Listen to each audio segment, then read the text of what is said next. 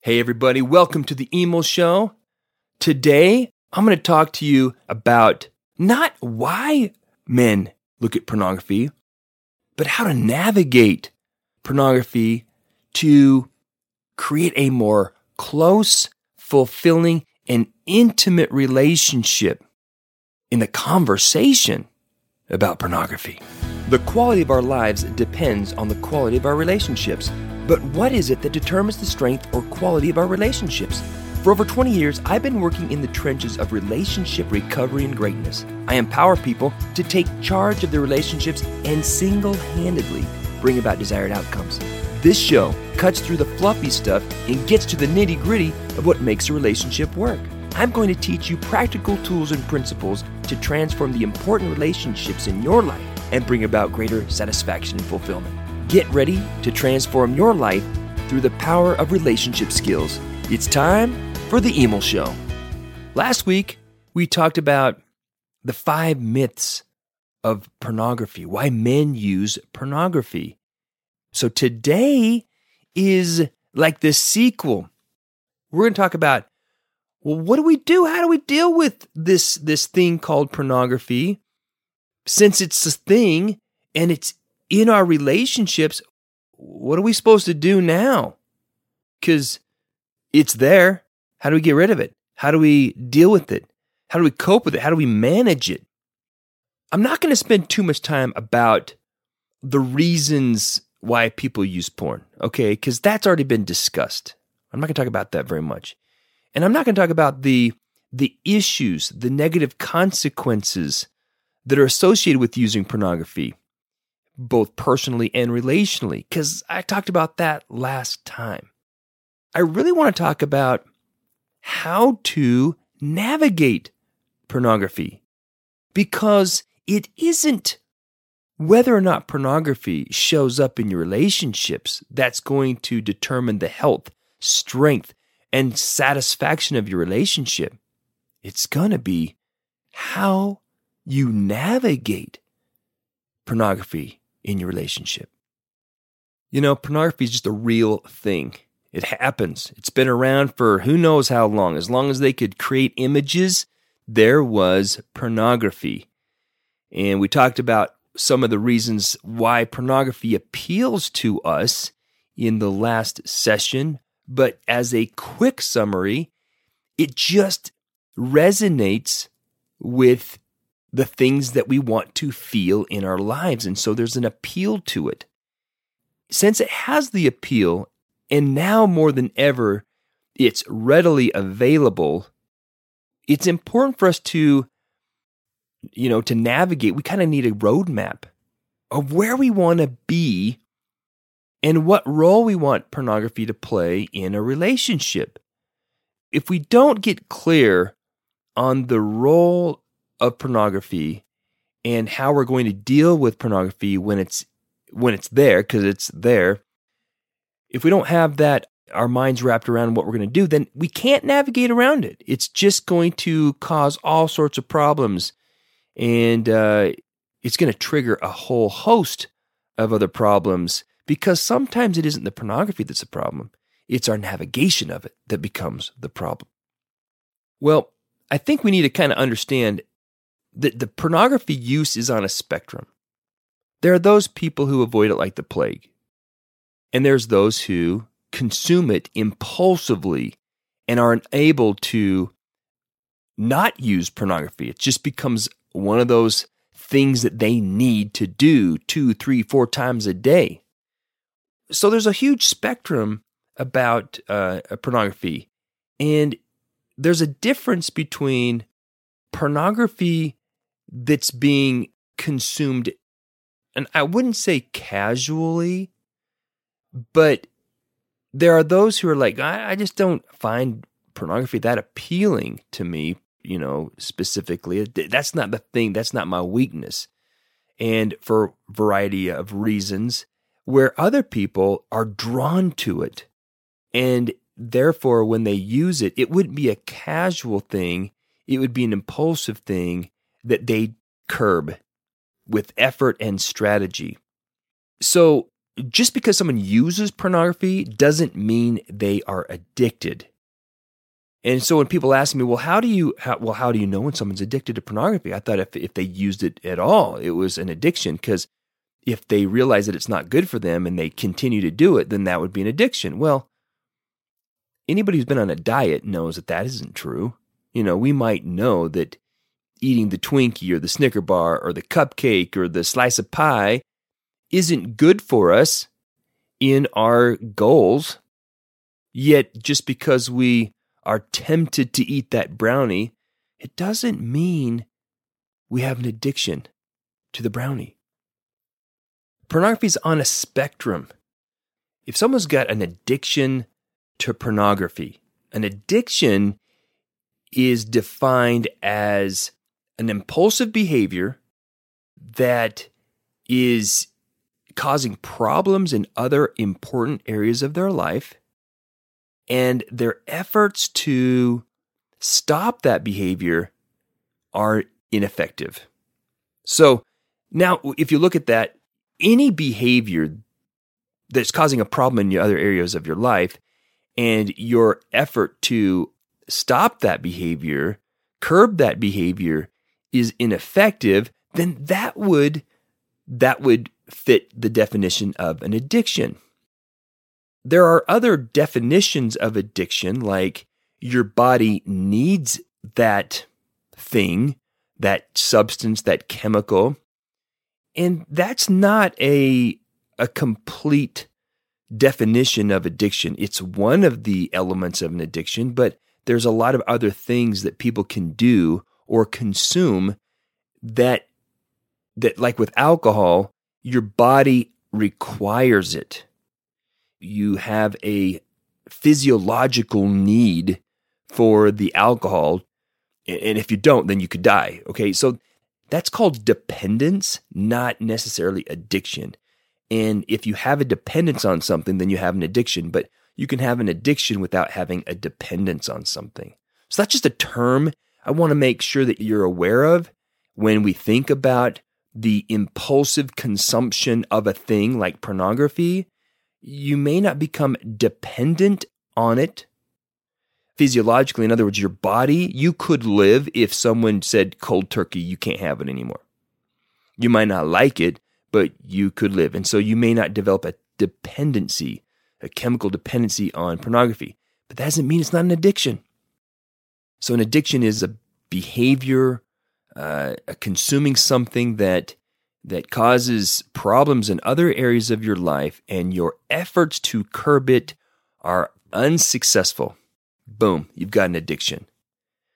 With that said, now we need to shift into what some of the biggest problems about pornography are. Now, we talked last time about the effect of pornography has on the individual, but I want to spend a little time talking about how it affects the relationship.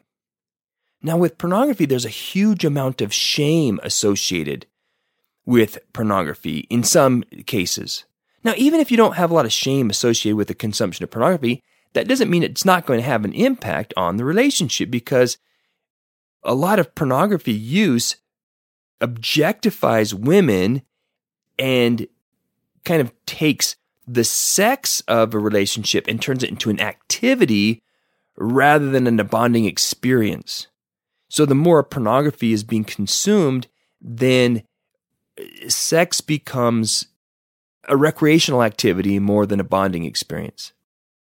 And that's one of the ways you can tell if someone's using pornography is if the focus isn't on the connection and the experience together and more on the action or the particular activity. That's when there's maybe a hyper focus on what you're doing rather than what you're experiencing together. So back to one of the problems with pornography relationally is if there's a lot of shame associated with pornography, then that makes the person who's using pornography reluctant to disclose. And so that secrecy, that privacy about not sharing that information, which is a betrayal to the relationship, because in a marital relationship, sex is one of those things that you're supposed to share. It's not something that you do as a single person activity. It's more complicated than that. Sex is something that creates closeness, and it shouldn't create distance. So any sexual behaviors that foster distance would be seen as not a healthy sexual behavior. So whether there's masturbation or, personal, sexual experiences, it needs to be, my recommendation is it needs to be under the umbrella of relational closeness. In other words, it needs to be discussed as what are the rules and roles of our sexuality. And also, that's where pornography comes in. What role or where do we want pornography to be in our relationship? So that you can be on the same page with that.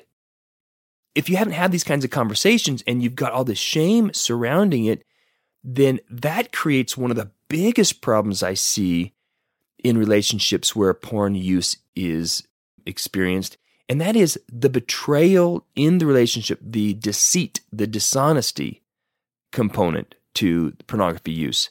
So you've got a level of betrayal in that there's a sexual experience without the partner present, and then there's a lie or a withholding of information about the behavior. So there's this, double whammy of, betrayal. And that betrayal is extremely destructive to the relationship, and in some cases more destructive than the use of pornography. Because a lot of the women that I talk with, they understand to a degree that men are drawn to porn, and their husbands are going to be drawn to porn. It's when pornography becomes the preference, or when there becomes a deception or lie about it, that they don't feel a part of the relationship anymore. They're getting kicked out of the relationship. It's as if the partner, to the person who's using pornography, it's as if the message that they're being sent is that they aren't trusted with this information, which implies that you can't love me, nor should you love me, since I use pornography. I'm unworthy of your love because of my shameful behavior. And that's insulting. Most of the women that I talk to, although they don't love that their husbands are using pornography, they hate that they're not talking to them. They hate that they're, in the dark on the struggles that their husbands have. And of course, it's not just the husbands, but let's just be honest. It's more often the husbands that are having this problem, and it's more often the wives that are struggling with their husbands who have this problem, because most of the men that I know whose wives are using pornography, most of the men get it so much that they don't really care that much.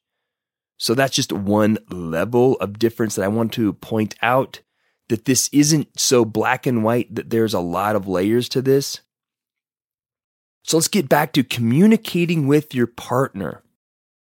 It's about the connection in the relationship more than anything else. Everything that you do will have an impact on the strength of the connection in your relationship. And if pornography becomes something that's compulsive, in other words, it's starting to become a problem, then by all means it needs to be discussed and communicated. Now, the reason why I say that is because now you need the support of your partner. Now, if you and your partner have a conversation and you both decide based on the level of closeness and intimacy that you want to experience, because this isn't everybody has to do this. It's based on the quality of the relationship that you want. There are certain rules you have to follow. So you might want, the wife might want, and the husband might want to be completely transparent about their sexuality and not have any secrets. No secrets in terms of pornography, masturbation, fantasy, they are going to be transparent and share that because they don't want those issues to minimize their intensity of closeness. Now, there are some people who just can't handle that. They're just, whoa, that's just too much. Or personally, they have issues with their partner using pornography and they know it's going to happen. They just don't need to know about when and how often, as long as it doesn't become compulsive and something that has to happen a lot. Now they get to determine how much too much is. There are some helpful hints, like, for example, it has a certain staying power in the mind, if you will. And so the more someone uses, the more of an impact and an effect it's going to have on the man's mind in terms of objectifying women and making sex more of an activity rather than a connection or bonding experience. So it's important to get clear on what the roles and rules are of the relationship. How do we need to, or when do we need to talk about pornography? Which would then bring up, well, how do we talk about it when we need to talk about it? And if it's about the connection in the relationship, then there needs to be a conversation about pornography. You can't just say these are the roles and rules and then not have a conversation about it. So having conversations about it, instead of saying, well, have you used pornography? It's like, when did you see something?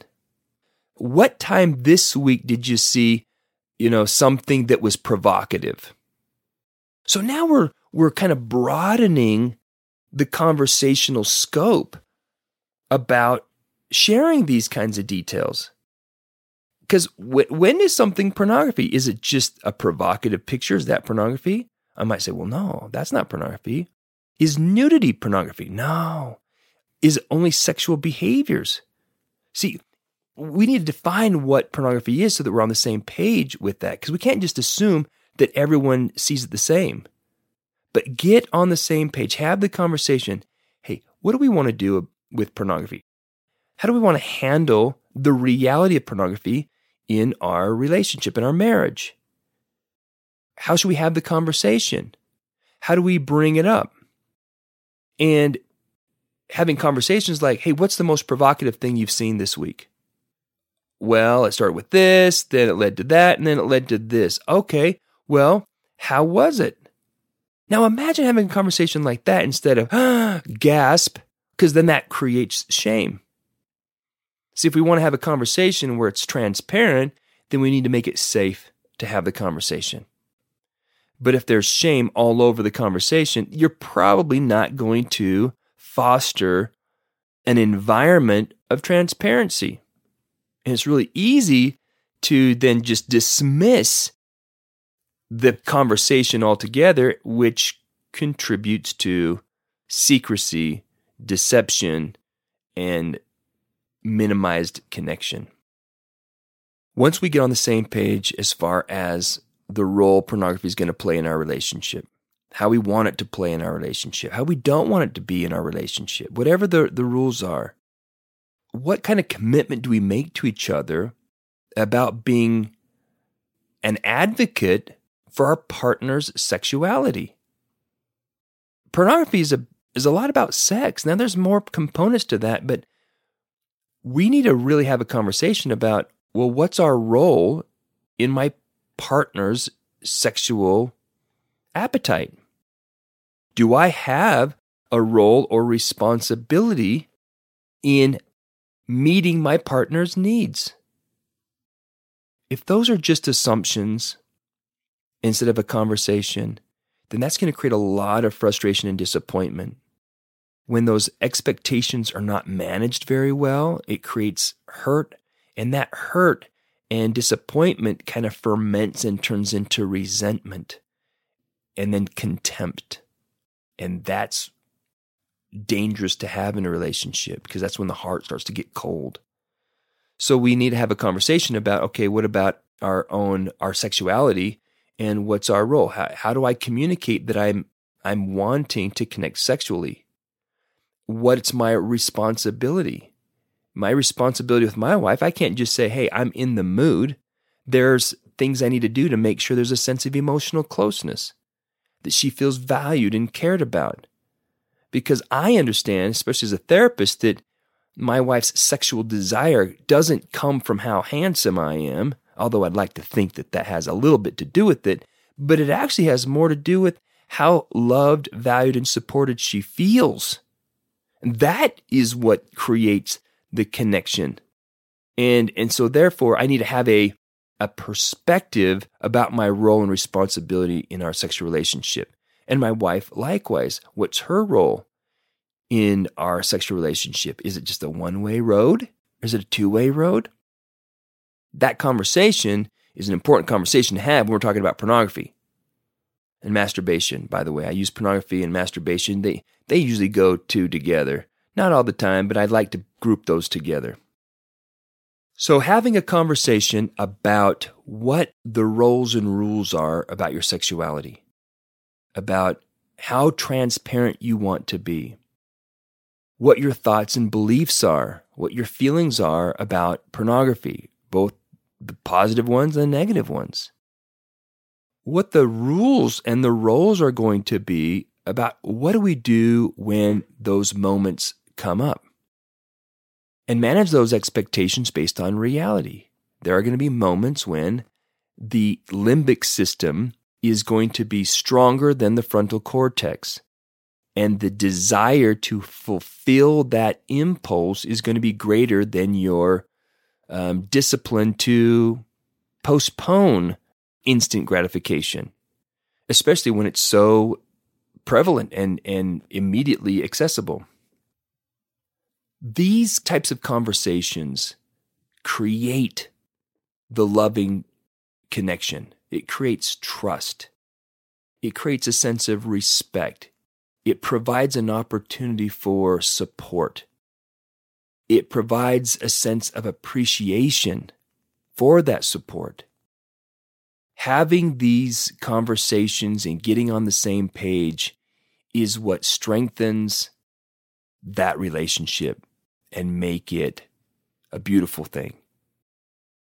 When you are stuck and you can't figure out how to do a breakthrough, you get to an impasse and there's hurt feelings all the time, or your efforts to create change in your sexuality, in your pornography use, it's just not creating closeness.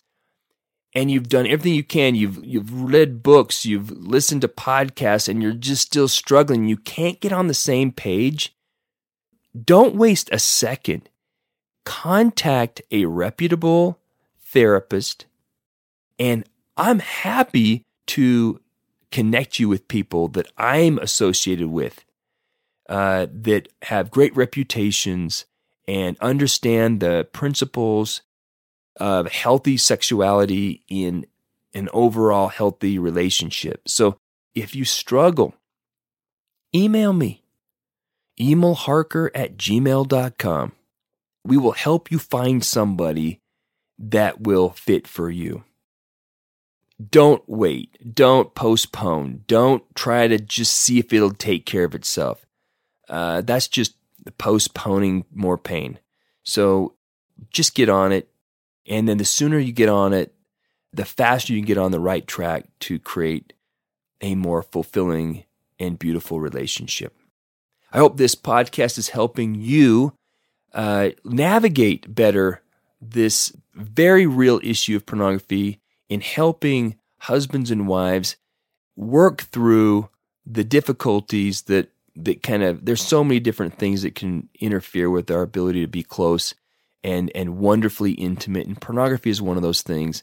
And it's one of those things that's not talked about very much without some like supercharged political, socio-political platform. And I just want to get real with you and help you embrace the reality of pornography, not embrace pornography, embrace the reality that it is there, so you and your partner can get on the same page about how you want to navigate it to get you to your ultimate destination, which is bliss in your relationship.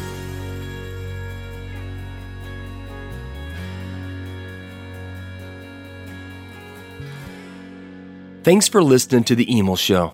If you want to learn how you can make a greater impact in the important relationships in your life, you owe it to yourself to get my book, You Can Turn Conflict into Closeness.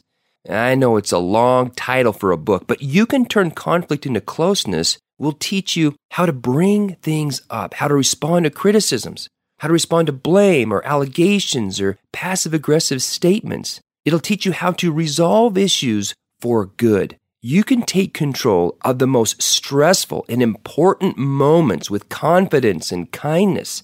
And you can get a free copy today by going to emilharker.com. That's EMILHARKER.com and click the link that says free book. And if you've got questions that you want answers for about relationships, email me your question at emil@emilharker.com, and I'll answer your questions in one of my future episodes.